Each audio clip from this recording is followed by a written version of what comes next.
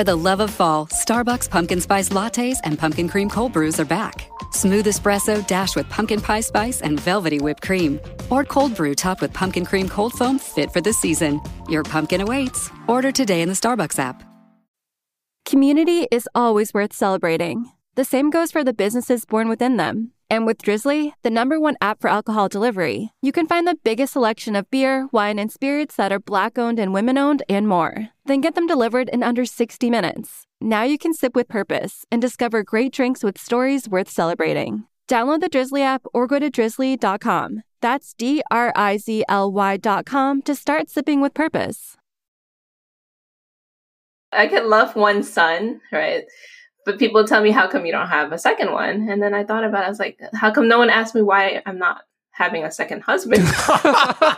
Isn't a husband easier to take care of than a son?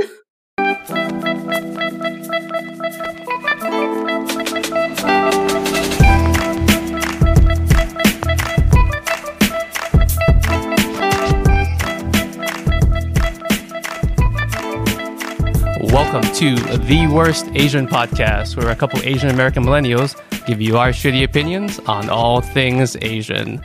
My name is Linji, and I'm here today with my soon-to-be ex-co-host, Ben. Wow. Hello. Hello. Hello there.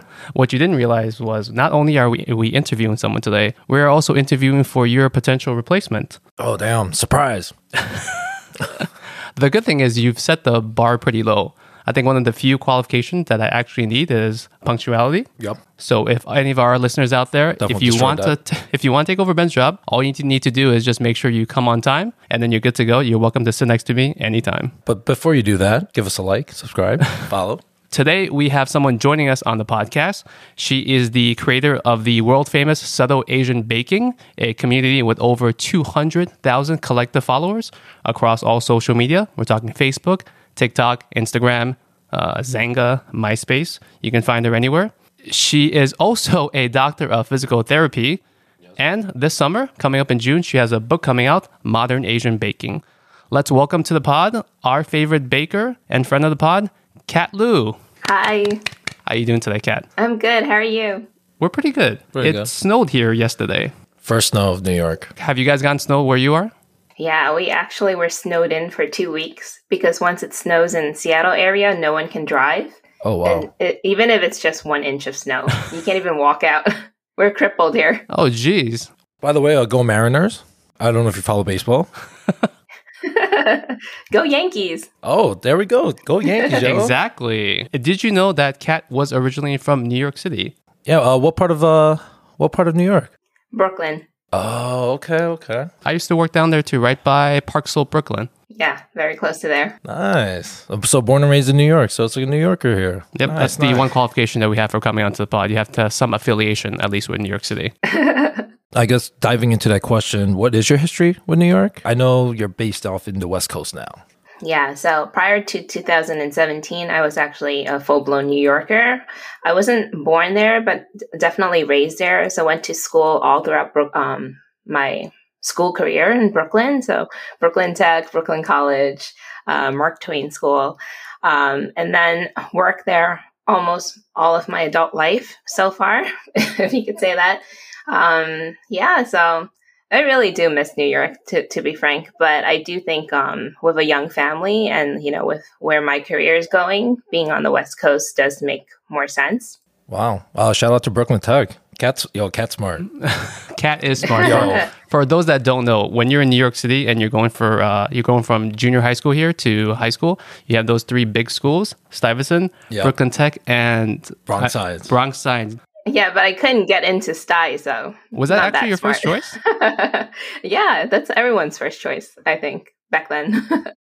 What actually happened that dragged you out there to the West Coast? Were you there in Seattle, Washington area pre-COVID, or was this a post-COVID kind of thing?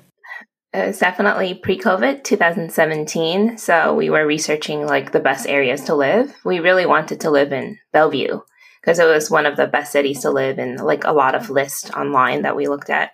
But we were priced out of Bellevue, and the prices just keep skyrocketing. So I think the prices are even higher now than in New York, I think. New York is kind of crazy. Yeah, it's been fluctuating. We actually tried to sell a condo earlier last year, and we expected a better price, but the price was pretty crappy, unfortunately.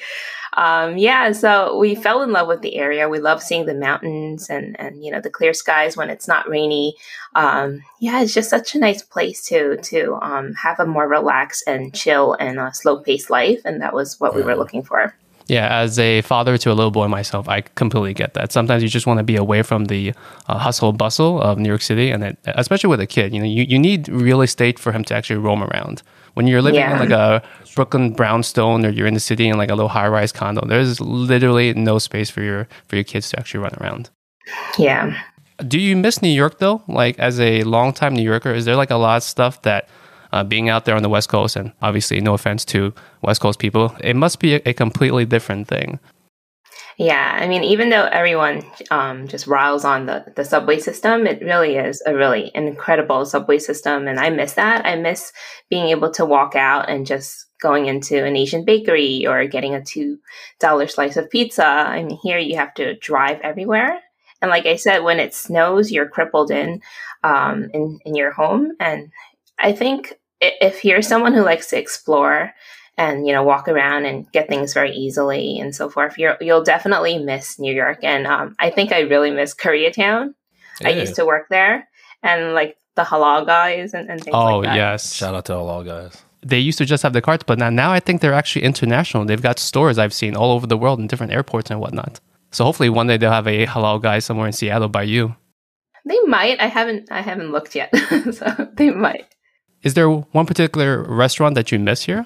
I really love 15 East. I really love that restaurant.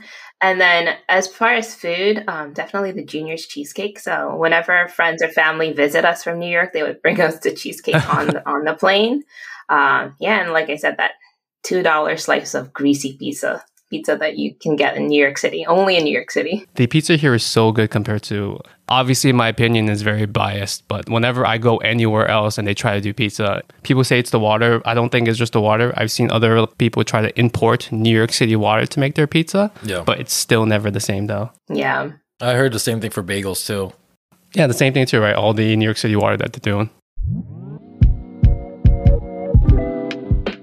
Okay, Kat, let's start things off on a lighthearted note. Me and Ben wanted to give you a list of things that we have tried baking as non-professional bakers ourselves, so please be a little bit nice to us.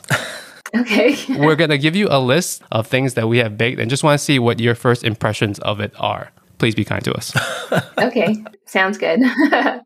Right off the bat, Nutella brownies. Okay. Yeah, not bad. Yeah, I tried to make it a little fancy. Throw a little Nutella on top of the brownies. That's all it was. It wasn't inside. It was just like spread on top. Correct, chef. All I did was just put it on top. Okay. And was it from a box or did you do anything from scratch? Shamefully, it's from the box, chef. Okay. Do you want a rating system out of 5 or out of 10? We have a tendency to be very, very direct with our opinions. So let's give it, you're impressed or you're not impressed. Boom. Semi-impressed. Ooh. There we go. Ben barely has a fully functional oven, by the way. So I would say him baking anything is definitely a plus. Yes. Okay. I have once tried to make Japanese cheesecake. Okay. I would say it's very difficult. The thing that I keep doing wrong is, for whatever reason, when I make the cheesecake, there's like the bottom layer comes out either soggy or I'm not sure how to describe it. It's like custard, like exactly. Yeah. There's bad tasting custard that layer across the bottom. Yeah. So what I sometimes have to do is I just cut the top layer that's good and I serve that. And I just leave the bottom layer off because you don't see it anyways. Well, that's completely fine, because as long as the top layer resembles the Japanese cheesecake, that's impressive. Oh. This is one of the hardest desserts or dishes to make, and one of the first things that I tried to make 3 years ago when I was starting baking. So definitely impressed. Yeah. What you can do is just try to mix your meringue. a little bit better with your final batter, because what happens is all your egg batter is just sinking to the bottom and all your egg white is rising to the top. That's why you have the soft layer on top and your soggy layer on the bottom. So you're just not mixing it well enough when you're, pouring it into the pan. With a professional tip here, thank you. Because my fear was always that, how they say if you overmix, then it breaks. Yeah. So I was always trying to purposely not overmix, but I guess I'm doing the complete opposite. Yeah, just make sure that when you pour it, it's like a really thick milkshake. Okay. Like super thick. How about you, Ben? I'm up to bat.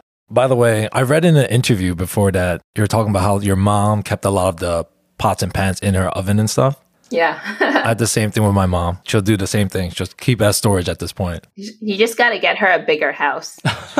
That's true. A bigger kitchen. Another professional said bigger house, more money solves a lot of your problems. Just throw more money at it. Win the lottery. I'm not as skilled as Linji over here or you, chef, but I attempted to make cornbread. It was edible. Okay. From scratch again or not from scratch? Chef, you're going to be surprised, but straight out of a box. Okay.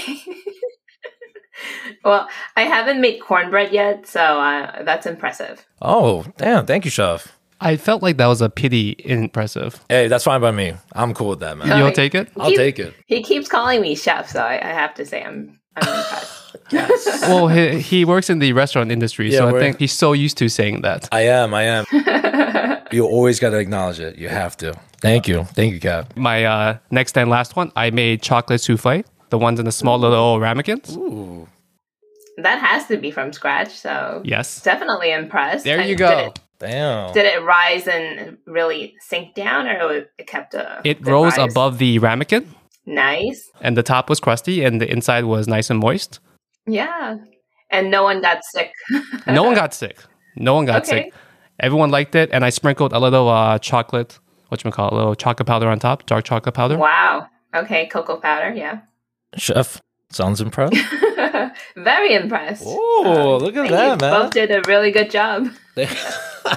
I need to do a better job of taking out my mixer. I bought my wife a KitchenAid mixer years ago, like a large professional series, and she used it for a good couple months, and then afterwards, it's now just a art piece in the kitchen. Oh, you can use it to store things, into the bowl. Pretty much, yeah. More storage. I'm doing Kat such a huge favor by not having her actually taste anything I bake for her. Yeah, thank God. No, so the last one I have, I'll be surprised if this is impressive for Kat. It's just a Sara Lee cake.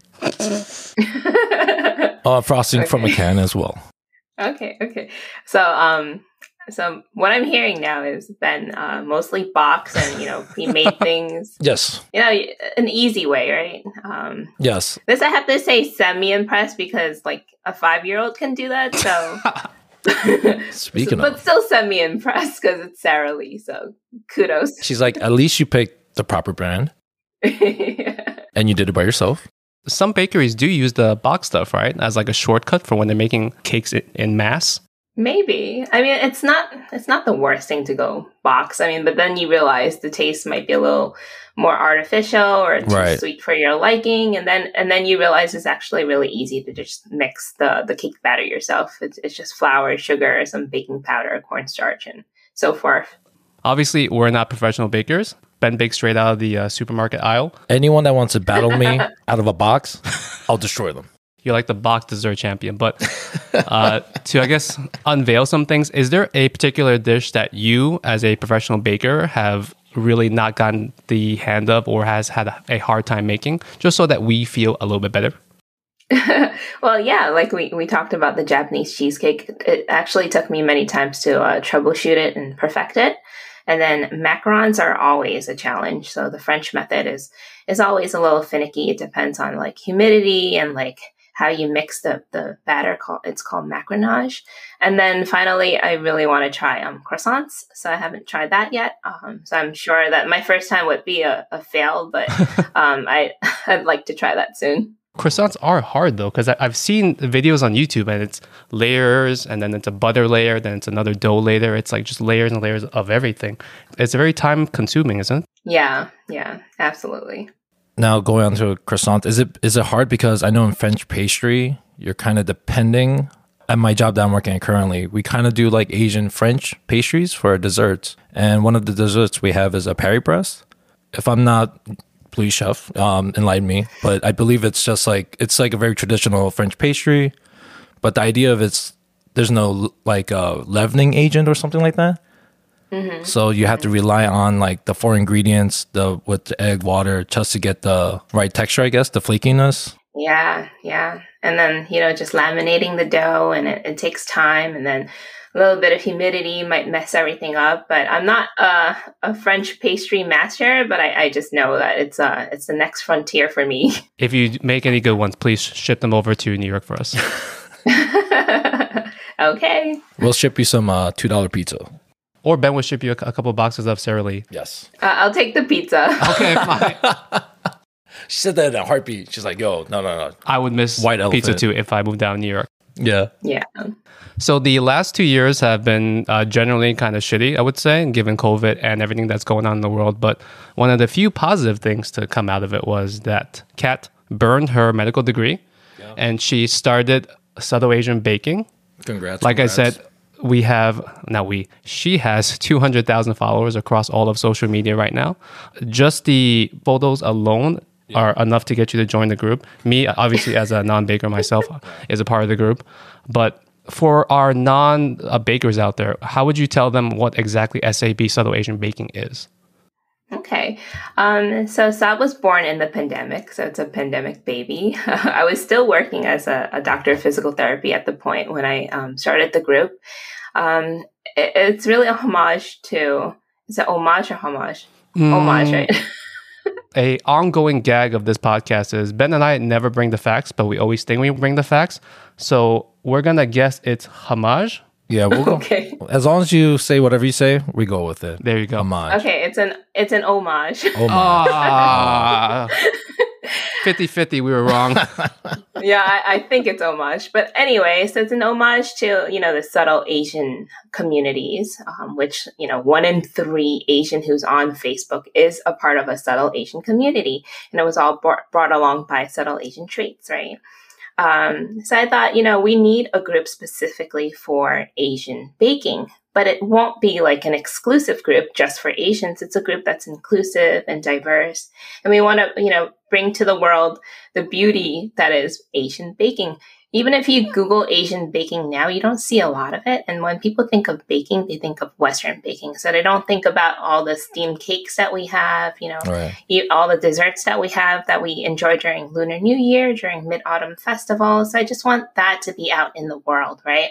So when people think of British Bake Off and so forth, and they have like Japanese Week, they'll know that there's more desserts than just mochi and like whatever they had shown on Japanese Week and the Great British Bake Off and so forth. So it's really this great community. There's so many bakers out there already, but why not, bring out more, like let's bake the Asian way. Let's use Asian techniques like steaming, frying, and boiling. Let's use Asian ingredients and so forth. And then the group just blew up. At first I thought maybe just 100 of my friends would join, but then, it spread, and then it grew to 100,000 members really quickly, and now up to 141,000 members on Facebook alone. So it's been a really cool ride so far. Was it a bit of a shock when things actually first took off? Because you just mentioned you thought it was just going to be a small group for you and your friends, maybe just to join. Maybe you'll grab a few other actual random people. But did it really surprise you? Yeah, when it started growing, like we celebrated a milestone of like 5,000 new members, and then all of a sudden we had 20,000, and my group of moderators were also surprised. They're like, "We're getting overwhelmed. Like we signed on to moderate maybe 1,000 members. Now there's like 50,000." So I think also it was timing. A lot of times luck and timing is involved. And then a lot of people were stuck at home, quarantine and baking and trying to learn how to bake. So a lot of it was from that and how it blew up. Now it's gone a little bit more steady, but our name is out there. And, when people think of Asian baking, they immediately think of our group and our group of bakers and community. Yeah. I guess that's one of the good and the bads of doing this and being so popular now. And it's just been a, widely huge success so quickly. Yeah. It's only been a year. I mean, it'll be 2 years in May. But I still think it's very short term so far. Yeah. Do you have any other surprises that caught you off guard, maybe that you never anticipated? Surprises?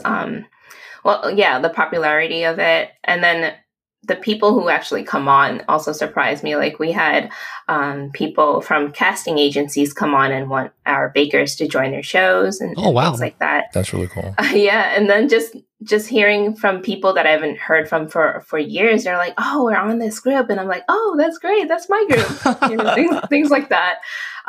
Yeah, and just how many people are baking the Asian way. That I guess that's the surprising thing too. That's one of the other good things too. Like you just mentioned, you had friends that hadn't seen you and they popped on and they didn't even realize that it was your group. Because one of the great things that I personally think about Kat's group is that it's not just a showcase for her personal style. She's not plastering her photo on every single post. It's actually a great place where she is constantly sharing recipes from both other large creators and small creators as well as small businesses. And I mean, just on her Instagram alone, I've never seen a person share as many other people's recipes or other people's posts than I've seen Kat do. Yeah. So props to you for that.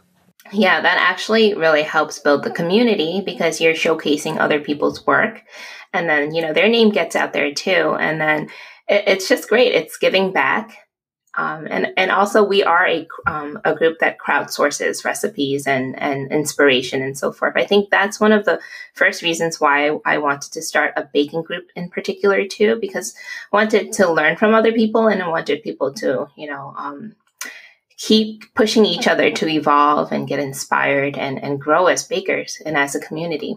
Yeah, it's always been great. You've grown so much to the point that now this summer coming up, you have your own book called Modern Asian Baking. Mm-hmm. Would you say that, at least on a personal basis, that's your biggest accomplishment that's happened from all the subtle Asian baking stuff?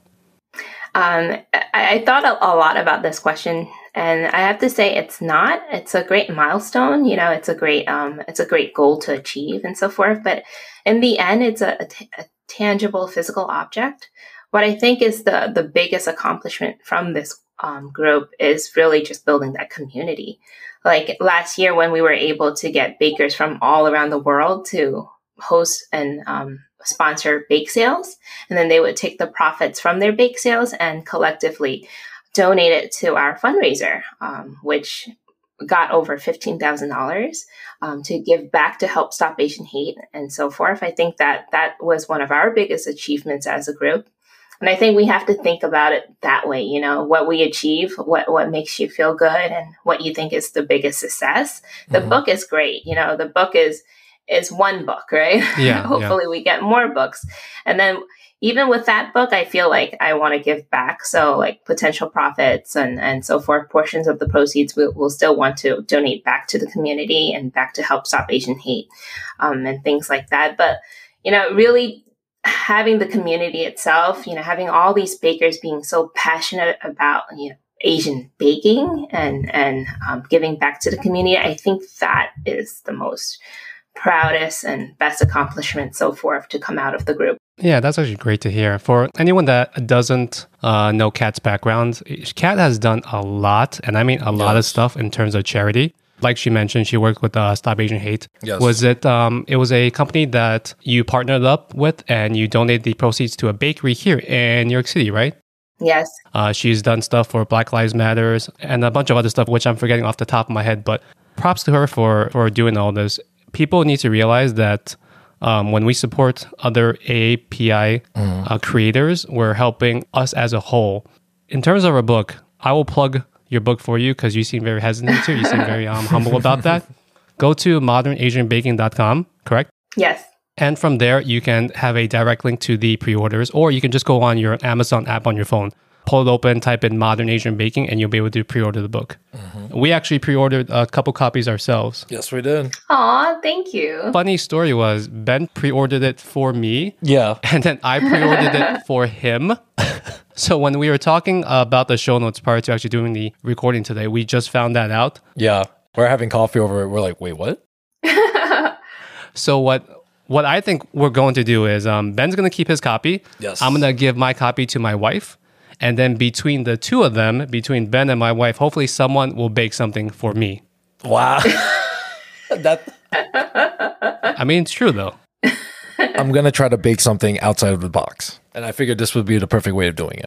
I guess a side question. How did the book actually happen? Were you just approached by a publisher, or did you proactively try to, start things up?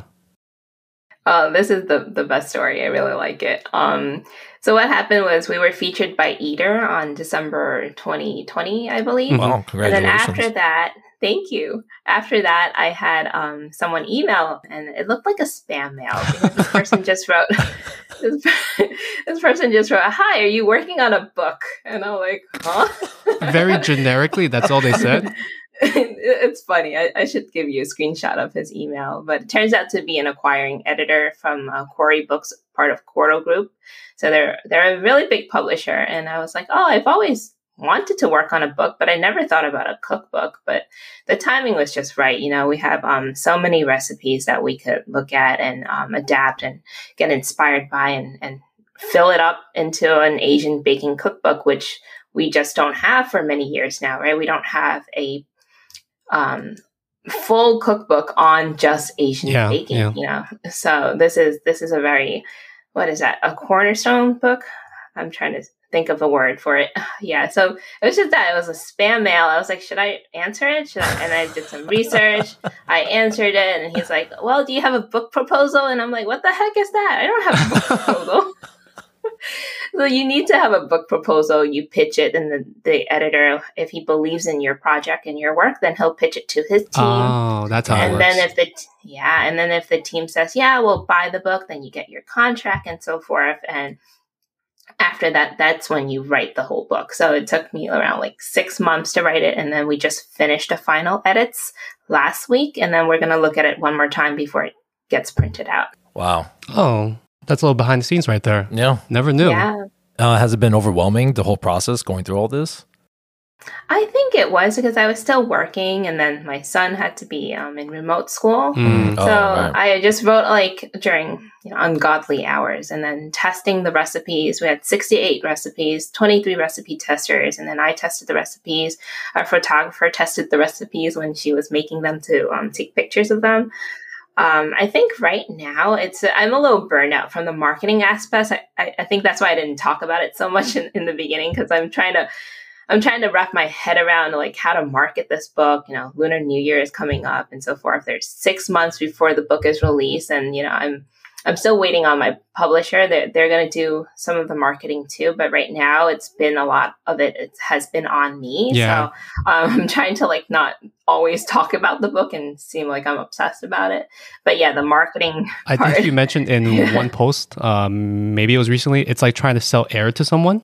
Yeah. It's because you don't have like to get all the pre-orders that we already have right now. It's miraculous almost, because you're selling a promise. There's no physical book yet. You don't have it till June, so you're selling this this cover and this promise that someone wrote a book, but you won't get it till June. Like, can I sell you something like that? Like, I'll make you a cheesecake, pay me $30, I'll give it to you in June. Right? So, it's a completely different process of like actually baking. Yeah. So during this whole process, is there someone you kind of like your right-hand man, woman, that a friend of yours that you kind of been like relying or going to for like advice about all this? Yeah, you always want a mentor through this process. I feel like we have the community. So I had my recipe testers. I was going through a lot of emails back and forth with them. They would tell me, maybe change up the way you write this recipe this way, or change it up that way, things like that. For an author, though, it's always been a lonely process, because it's a lot of it's from your head right. to what you write. But of course, my family's always been here. So my husband and my son and so forth. So just having them not bother me when I'm trying to write, that was really helpful. Kat's like, I'm working. I need a brainstorm right now. She's like, "Hun, please take the kid, go to the backyard, play in this snow that we've had here for 2 weeks because the city didn't come in and shovel it away." Yeah, just play some video games. Yes. One final time, I will keep plugging for you because you are very humble about this. It is important, the pre-order numbers, right? Yeah, absolutely. And I'm glad you talked about that humble aspect. I think just being raised Asian, Chinese, Vietnamese household and so forth, we're just told not to like be so arrogant and always be proud of yourself and promote yourself. I'm just really trying to do that. Like even when someone gives me a compliment, I'll be like, "Oh, thank you. You too." you don't really embrace it, right? You don't embrace it. It's like, yeah. So I haven't even thought about that. That like now you said you're being reserved and humble about it, and then I realized I was like, yeah, maybe I should be more vocal about promoting myself. But I do it a lot through TikTok. I think through like a social media lens, you have more of a like a filter, I think, or like you could become this persona that you're not when you're in real life. Like, how Jim Carrey is very different from who he is on screen and that's off a really screen. good example. I like that. Yeah. So, but I think it's just ingrained in me. Like even with my parents, like growing up, they would never say like, "Oh yeah, look at her, she got an A+ on this." They'll always be like, the opposite, right? It's like, "Oh, where's that A++ cat?" Yeah. Yeah, they'll be like, "Why didn't you get into Stuyvesant?" Yeah, I was just gonna say, yeah. It's like, "Mom, Dad, I got into Brooklyn Tech. It's part of the top 3." No, it's not good enough. It's not good. I think that's what it is. You gotta be number 1. Okay. Pre-order the book. It helps with a lot of different things. Kat is not selling you air here. The book will come out. Yes, it definitely will. It's a real thing. It's on Amazon. Yeah, the thing about the pre-orders too, it's because, especially for a person of color and a female author, we're generally underrepresented on the bookshelf, 100%. in the bookshelves and in the media. So the pre-orders will show like the publishers and the media that, hey, this book has some traction. People will buy it. We should promote her. Versus like if you have no pre-orders, there'll be no promotion and no marketing efforts. It's like it's dead on arrival and so forth. So yes, you're so right, Linji. Like the pre-orders are very important for especially authors of color, your female authors, your LGBTQ authors, and so forth. That's great. Please support a good woman who's done a lot of good stuff for the community. Like I said, she's done a lot of charitable stuff for all different causes.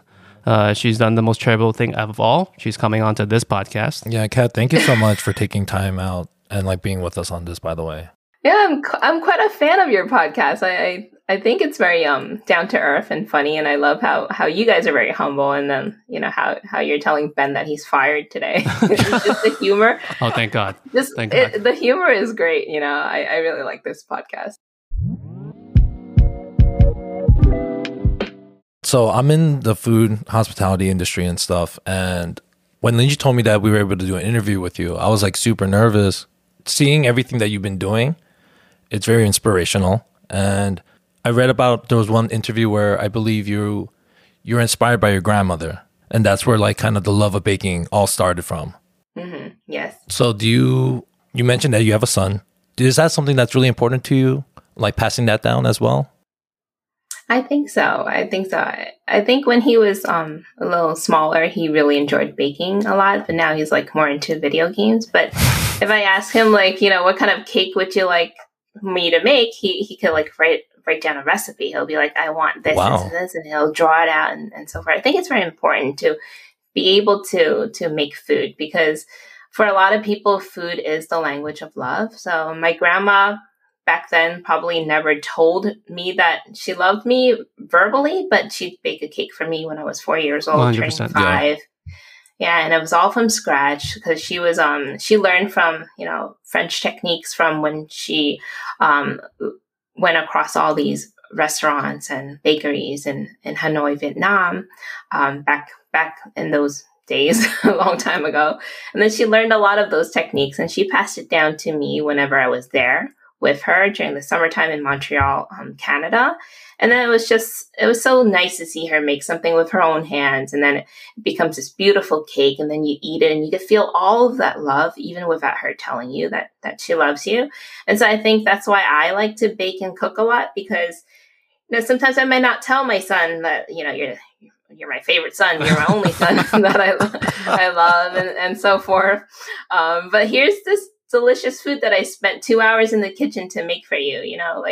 I just hosted a birthday party for one of my best friends yesterday, and I didn't do like decorations. I didn't do balloons or flowers or things like that, but I made her a full dinner, got her a cake. That's really sweet. And I felt like, that's how I can show you how much I love you. Exactly. So, yeah, it's so important to pass it down, like you said, Ben, and to be inspired by people around you. And unfortunately, sadly for my grandma, she hasn't baked or cooked for many years now. She's in her 90s and living alone. And I'm sure she, like, whenever she can, she thinks about that. And then I know she misses it, just to be able to make food and, present it to someone you love every day. Right. I think it's really important. We talked about it once, how I think also preserving our heritage and like our culture.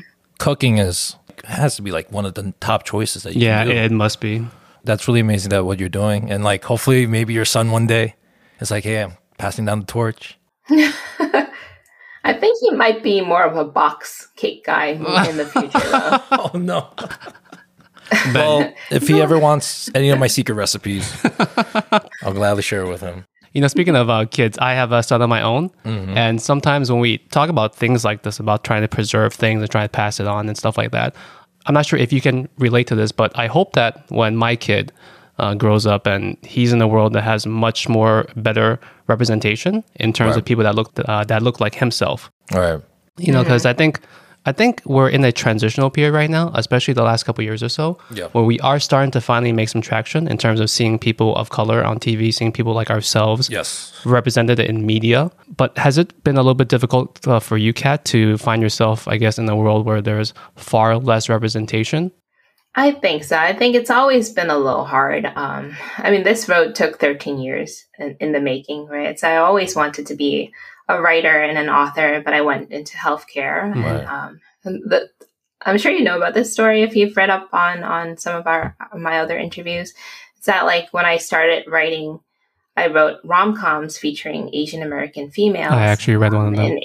You did. And, okay. Asian, thank you. Embarrassing, but thank you. We'll talk about that later. I need a book after too. So yeah, and then my mentor told me, he's like, Kat, this is great, but these are Asian American characters. This book is definitely not going to sell, So he's telling me to whiten the characters, and I'm like, I can't do that. I wrote things about her, being Asian, her Asian heritage, her Asian background, like. And then I sort of gave up on that dream and just self-published the books and had like minor successes, sold like 50,000 copies on my own, right? Ebooks. And then I thought, I was like, was that a lie that he told me that Asians don't sell and Asians can't be profitable? That's kind of what he was hinting at. Right. But then now, like you said, the transitional period started with Crazy Rich Asians, and you have Bling Empire, and then you have like Shang-Chi and Raya and Squid Games, yeah, and then Singles Inferno. Now you see that we are profitable. We should be represented in the media. But I still feel that it's been hard. I mean, like even for Subtle Asian Baking, I feel like I have to go and get a lot of the partnerships and brand partnerships. But like when we reach out, then we get our yeses. But then people don't actively come and reach out to us, right? So like I said before, people don't think of baking as Asian baking off the bat, right? They think Western baking, they think French baking, Italian, and so forth, right? So yeah, it's been quite hard, especially for someone who's a person of color, a female. We're already underrepresented. I just feel that we have to work so much harder to break all these glass and bamboo ceilings, but we're getting there. Right. I'm not discouraged. We're definitely getting there. That's good. It's good to stay optimistic about stuff like that. Like you said earlier, sometimes the powers that be, if you present to them something and it's conveniently in front of them, they'll say, hey, maybe this is a good idea. But they never themselves try to proactively go there and like sort out these people of color, right? Right. So I think hopefully it gets to a point where it's in the front of their mind that they should be proactively themselves trying to reach out to these creators and trying to put them out there instead of the complete opposite. Yeah, and it's a bit about respect too. You want to appropriately represent that culture in the media versus, thinking this is Japanese or this is what Chinese should be or this is what Indian should be. Give a little bit respect back to that culture and consult the experts and consult the community and the masses before you put something out there and you call it Asian baking. Like, come to us first, right? Right, exactly. It's a very fine line that they're trying to walk, right? Yeah, exactly. Obviously, I think the cynic in me will say that they're doing it for their own profit, of course. Yeah. But that is not inherently a bad thing. I think how they approach it, like what you were saying, Kat, if you're going to do like an Asian bake-off, have some consultants who know what the hell they're talking about, right? Right. Let's just not group things together just because that's more convenient for them. Exactly. Mm-hmm. And that kind of leads into the next thing that we want to talk about. I think you can agree with me that the internet is a very weird place, especially social media. Yeah. I'm probably going to take this whole segment just to vent about social media, but there is a love-hate relationship with the internet, right? Because it's a necessary evil. I know, like you Well have said. I know you have your book coming out now, and part of it is that you have to self-promote. And what does that mean? That means you have to put yourself out there more. You have to try to like actively push your book a little bit, right? And I've seen you on TikTok, especially. You're not the biggest fan of the internet. Is that fair to say? No. Yeah, you're correct, Linji. I mean, it's the word that I really loathe right now is the algorithm. Yes. Because everyone's promoting the algorithm and everyone has a different sort of algorithm. Even YouTube now, they're like, so we have a YouTube channel as well. It's small. It's a personal YouTube channel. And then I just got an email. They said, promote your shorts, put more shorts out there. You got to get on this algorithm. I'm like, what is this algorithm? You don't even tell us what this is. Yeah, it's like an arbitrary thing. It's like a myth. Yeah.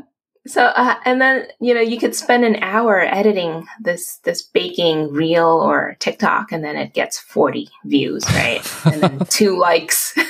And then I'll do something on TikTok that takes me 1 minute, and then it blows up. It's like an instant hit. Instant hit. I was like, how does this happen? So you try to recreate that. You get this high, this like endorphin, like dopamine, like rush to your head when anything goes viral. Then the next day you try to push out more content and none of it becomes a hit. And then you get depressed. So you get high and then you get depressed and then you get high. And I'm like, I gotta just get off my phone and stop doing. That's why I'm telling you, I'm a little burned out from the whole promotion thing. And I also see that like for people of color, it's actually a little harder. You really have to have this certain look. You have to blonde, blue-eyed, beautiful. You cry and you'll get 3 million views on a TikTok. Yeah, and I could do the same exact thing and then no one will watch it. Yeah, it makes no sense sometimes. Like you don't know I don't know if it's a supercomputer or an AI or something, but the algorithm makes no sense sometimes.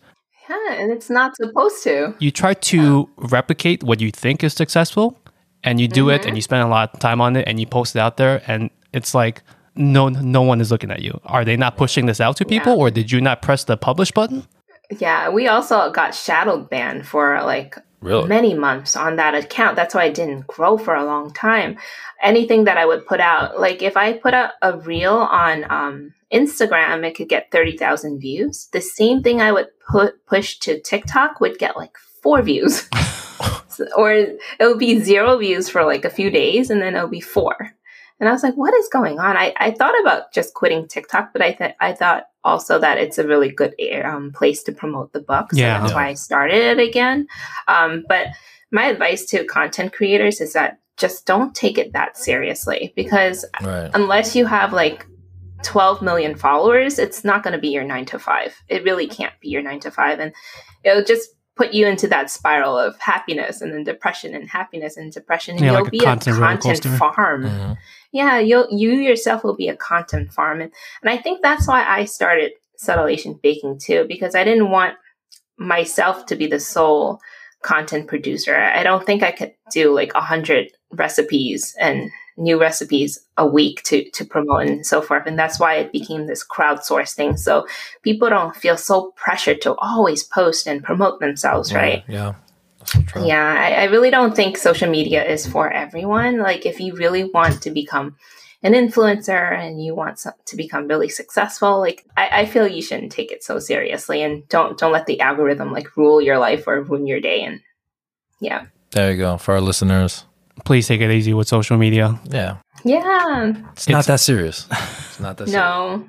Get off your phones and go outside and play in the snow and, enjoy a slice of pizza and hug your friends. Yeah, because it's crazy. I've seen stuff, I think, in like a lot of countries, even here in the US, they've done surveys with young high schoolers talking about what potential future careers there are. And YouTuber / content creator / blah, blah, blah keeps rising up as in kids think it's a viable option for everyone.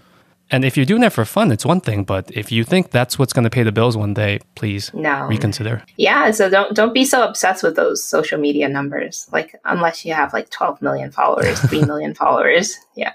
It's really not worth it, worth your sanity and your mentality. 100% agree. You gotta stay mentally sane by not always staring at your phone. Self-care is really important, guys. Self-care. Yep. One final question about social media, and I know it's hard. I always joke with other people that you've kind of made it on the internet when you have haters. Because if someone cares enough to hate the content that you're producing, I think you're reaching people. You're like, because you're triggering an emotion in somebody. I think in some ways that does mean that you've made it. If you can invoke a feeling, then yeah. Yeah. So have you had any troubles dealing with some of your haters / doubters, Kat? I feel like the hardest part is when you have a long-term follower who suddenly turns on you. And that actually happened yesterday after I put out a reel about the Great British Bake Off and how, people passed off Indian and Chinese food as Japanese food. And it's just a statement, it's all about, bringing more awareness out there. I'm not trying to say that I love the show. I think it's great, right? But then you have someone come on and say, get off your soapbox. Why are you an upset Asian talking about this? Shots fired. People should bake how they want to bake. And then people are dying out there. You shouldn't be making a reel that makes fun of a show. And I was like, I'm just making a statement so that there's more awareness.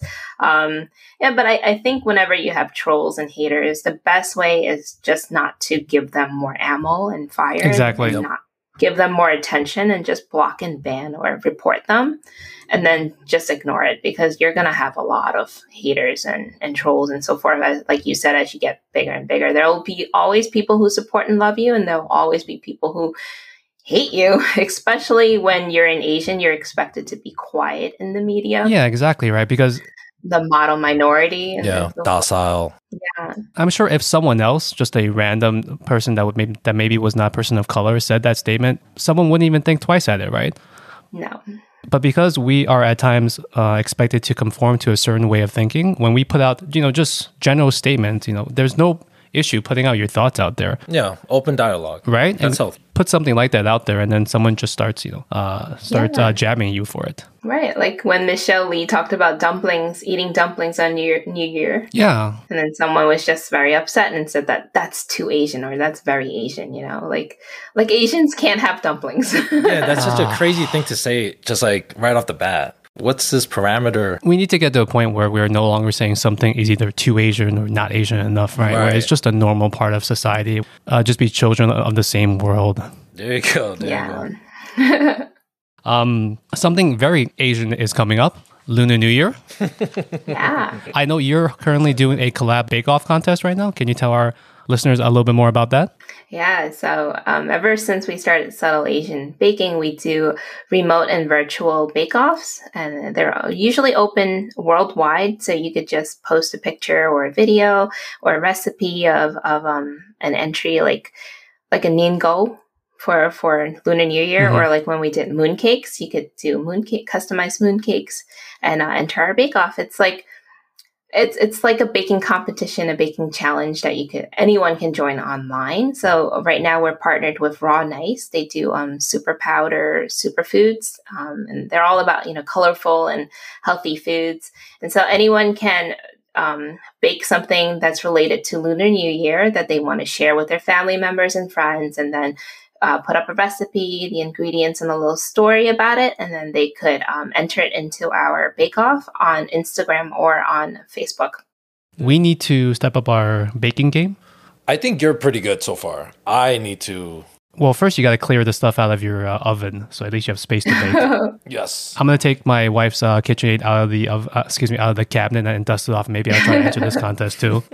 You should. You could win a very cool prizes, and we're doing a trophy for the very first time. Oh, nice. I love trophies. I love signs that I've won something I can just place around the house. Is there, for people like Ben and I, is there like a lunar themed recipe or dish that you would say even a non-baker like us could try? Yeah, definitely just the Ninggo that we talked about. You could just throw everything into a blender and then steam it. Oh. There you go, Ben. You don't even need your oven. No, I'm serious. I'm looking at you because you don't even need to clear your oven. If you can just steam it on the countertop, then that's points for you already. All right, you're going to eat it though. You can eat it first and just let me know how it goes. We'll eat it together. If it turns out good, we can ship it across the states to Kat and see if she wants to try eating it. Sorry, Kat. Please stop shipping things to me. I have a lot of food. But you still want the pizza though, I'm right? good. The pizza's good. She's gonna be like, The again? pizza's good. Fine, we'll ship you over some pizza. That's a promise made by me. We're going to wrap this off with my favorite segment of the podcast, ranting and raving. And today I'm going to invite Kat to join us on today's ranting and raving. Thank you. I will start things off by saying that, as we mentioned earlier, Kat is an author, and she was author even prior to Modern Asian Baking. But prior to making this book, she actually wrote a lot of romantic comedies. Is that correct, Kat? Yes, this is so embarrassing. Which one did you read? Please do not be embarrassed. It's okay because it's a novella, right? So it's a bit short. It didn't take me that much time, but I chose the one that I thought was a completed series. I read My Cup of Tea. Okay. And then and this is the ranting part. I was very upset to find out that at the very end, I don't want to spoil this for anyone, but at the very end, I'm left on a cliffhanger.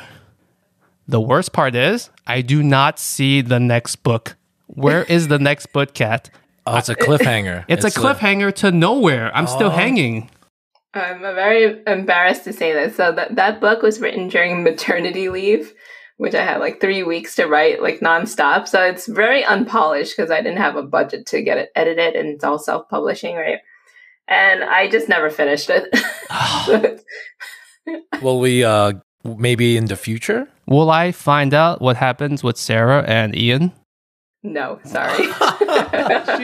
I don't even know what happens. Can you can you write me like a short email and just give me like a list of possibilities at least? Once again, I don't want to spoil it for someone that wants to go read it, but it's called... I want to read it now. I'm like, oh my gosh, I got to know what's going on. It's called My Cup of Tea, Summer Love, Volume 1. Volume 1, but there is no Volume 2. No. Volume 2 coming soon? No. I got a lot of people yelling at me on this one. You'll see the reviews online that the reviews were plummeting because I never finished the book. So I have a lot of haters on that one.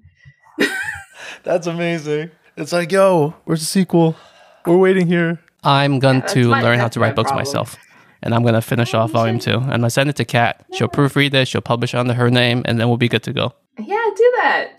Yeah, it's amazing. Like, I feel like whatever you do, you make it look so easy, it seems like. It's like, yeah, just write a book. 3 weeks. Try new types of desserts. Have a community board. We need to step up our game, bro. Yeah. You know what you have to do? Just be a little bored, and then you'll have to find things to fill your time. And I think that's what it is. Fair enough. I have a little ADHD, I think. I've never been diagnosed, but I think I have a little bit. Some WebMD action. Yeah. Before we're talking about like self-care, is there something you like to do besides like baking and writing? Just to like, keep yourself, clear-minded. Yeah, so I do have a problem. Like Linji, I could write a book and then I could never finish it. That's my problem. I like to start things and then not finish it. So like even when I'm writing my cookbook right now, I went to my publisher and said, hey, when can I start my next cookbook? Because I'm a little bored now. Can I write my next cookbook? And he was like, well, wait till your first cookbook really sells first, and then we can talk. And I'm like, okay. And then I do a little bit of knitting and crocheting and painting. I do a lot of painting. Yes, that I really like. Oh, nice. But, yeah, reading is really good. And I'm a little addicted to gaming. So whenever I have free time, I was gonna play a lot of video games. I peeped the Nintendo Switch in the back, I think. Yeah, Nintendo Switch, PlayStation. What's your favorite game at the moment? Not my favorite game, but something I've been playing for years is Overwatch. Definitely any Final Fantasies I really love. Overwatch, and, the first-person shooter? Yeah, Overwatch. I was like, wait a minute. Oh, damn. Yeah, I like Overwatch, and then RPGs I really like, and I'm waiting for the Haunted Chocolatier from Stardew Valley's creator. Oh wow, you are really a bona fide gamer. Yeah. I'm gonna have to put that into the title as clickbait. Yeah. Kat Lu, great baker, even better gamer. Casual gamer, not a very good gamer. I'm not good at playing it. I just like playing it. So I guess, Kat, that means we'll be expecting a Twitch account soon? I think I'm a little too old for that, so no. Hey, you never know. So, Kat, inviting you onto this segment, do you have a rant or a rave that you want to talk about? I thought about it. Don't feel any pressure. Don't. It's okay. I can rave about you guys. I really like your podcast, and I didn't pay them any money for promoting my book so much. Like, I think you guys are really great. Like, I really loved the charity fundraiser that you were doing. You raised $1,000. Yes, we did. We were very surprised. We had our expectations pretty low. Yeah, and then you had all those great prizes to raffle off. And like I said, I'm quite a fan. I've listened to some of your podcasts, and I really like your dynamic. You know, you have Thank you, Kat. kind of beat each other up, but I could tell that you guys are really great friends. We are friends, but not really great friends. We have known each other since we were little kids. Yeah, since like elementary school. Yeah, so we're stuck as friends, but I wouldn't say really good friends. Well, when you say that, you know that you are really good friends because you can say that. I'm sorry, man. Sorry. So, Ben, do you have anything that you want to rant or rave about this week? I guess if I can rave about is I can't stress enough, Kat. Thank you so much just for being here and gracing us with your presence with this. Like, seriously, I was like nervous all week. Like, yeah, Ben is surprisingly, you've listened to some of the episodes, but Ben is not a very polished speaker. So he does tend to get very nervous in front of people. yes. Thank God he does not get nervous in front of me. But No. in case Ben was throwing off some nervous vibes today, that was just him being, I guess. I'm being a little fanboy right now. That's is. what it is. He is, yeah. Aw, thank you. Yeah, I'm excited about the book. Like, and yeah, it was just crazy how everything just all fell into place. Kat, like you're like a freaking overachiever. I don't know how you just seem so calm and like collected about everything.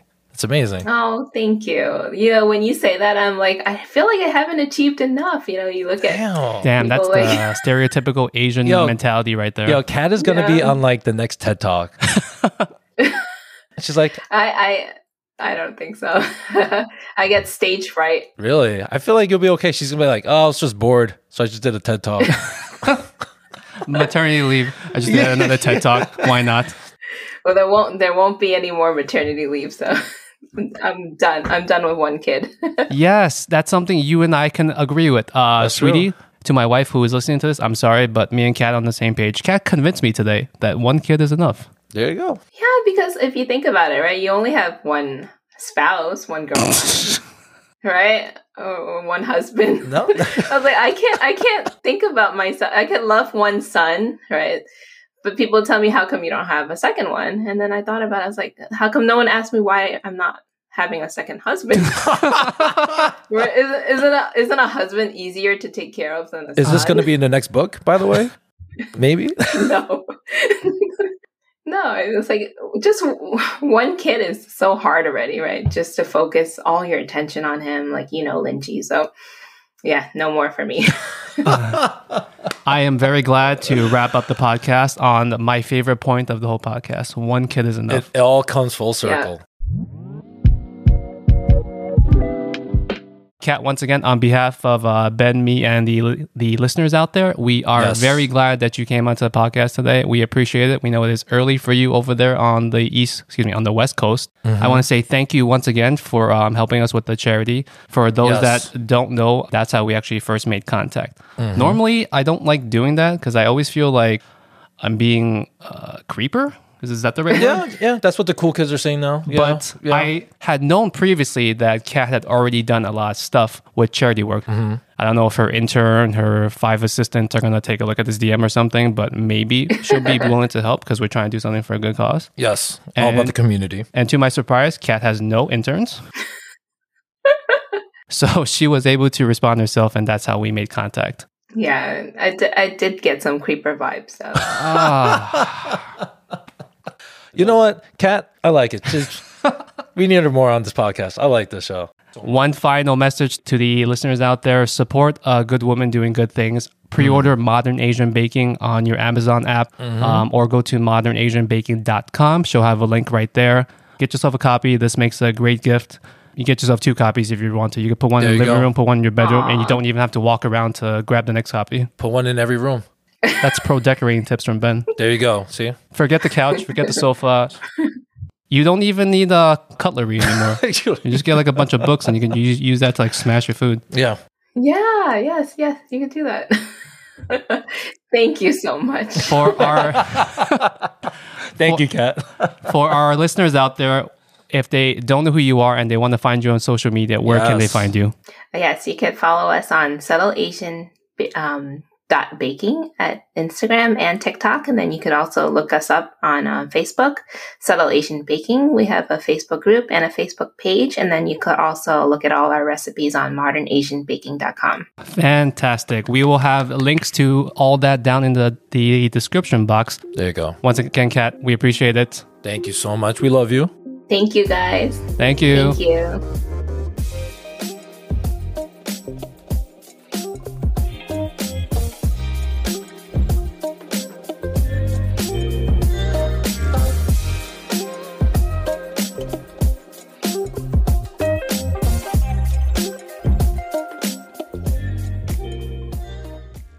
When you shop at a Walmart Vision Center, you get it.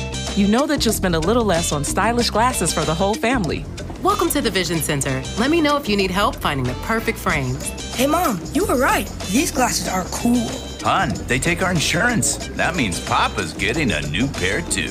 Whoa, glasses start at just $39. Next stop, groceries. So you can get a little more of what you need. Find a Vision Center near you. Save money, live better. Walmart.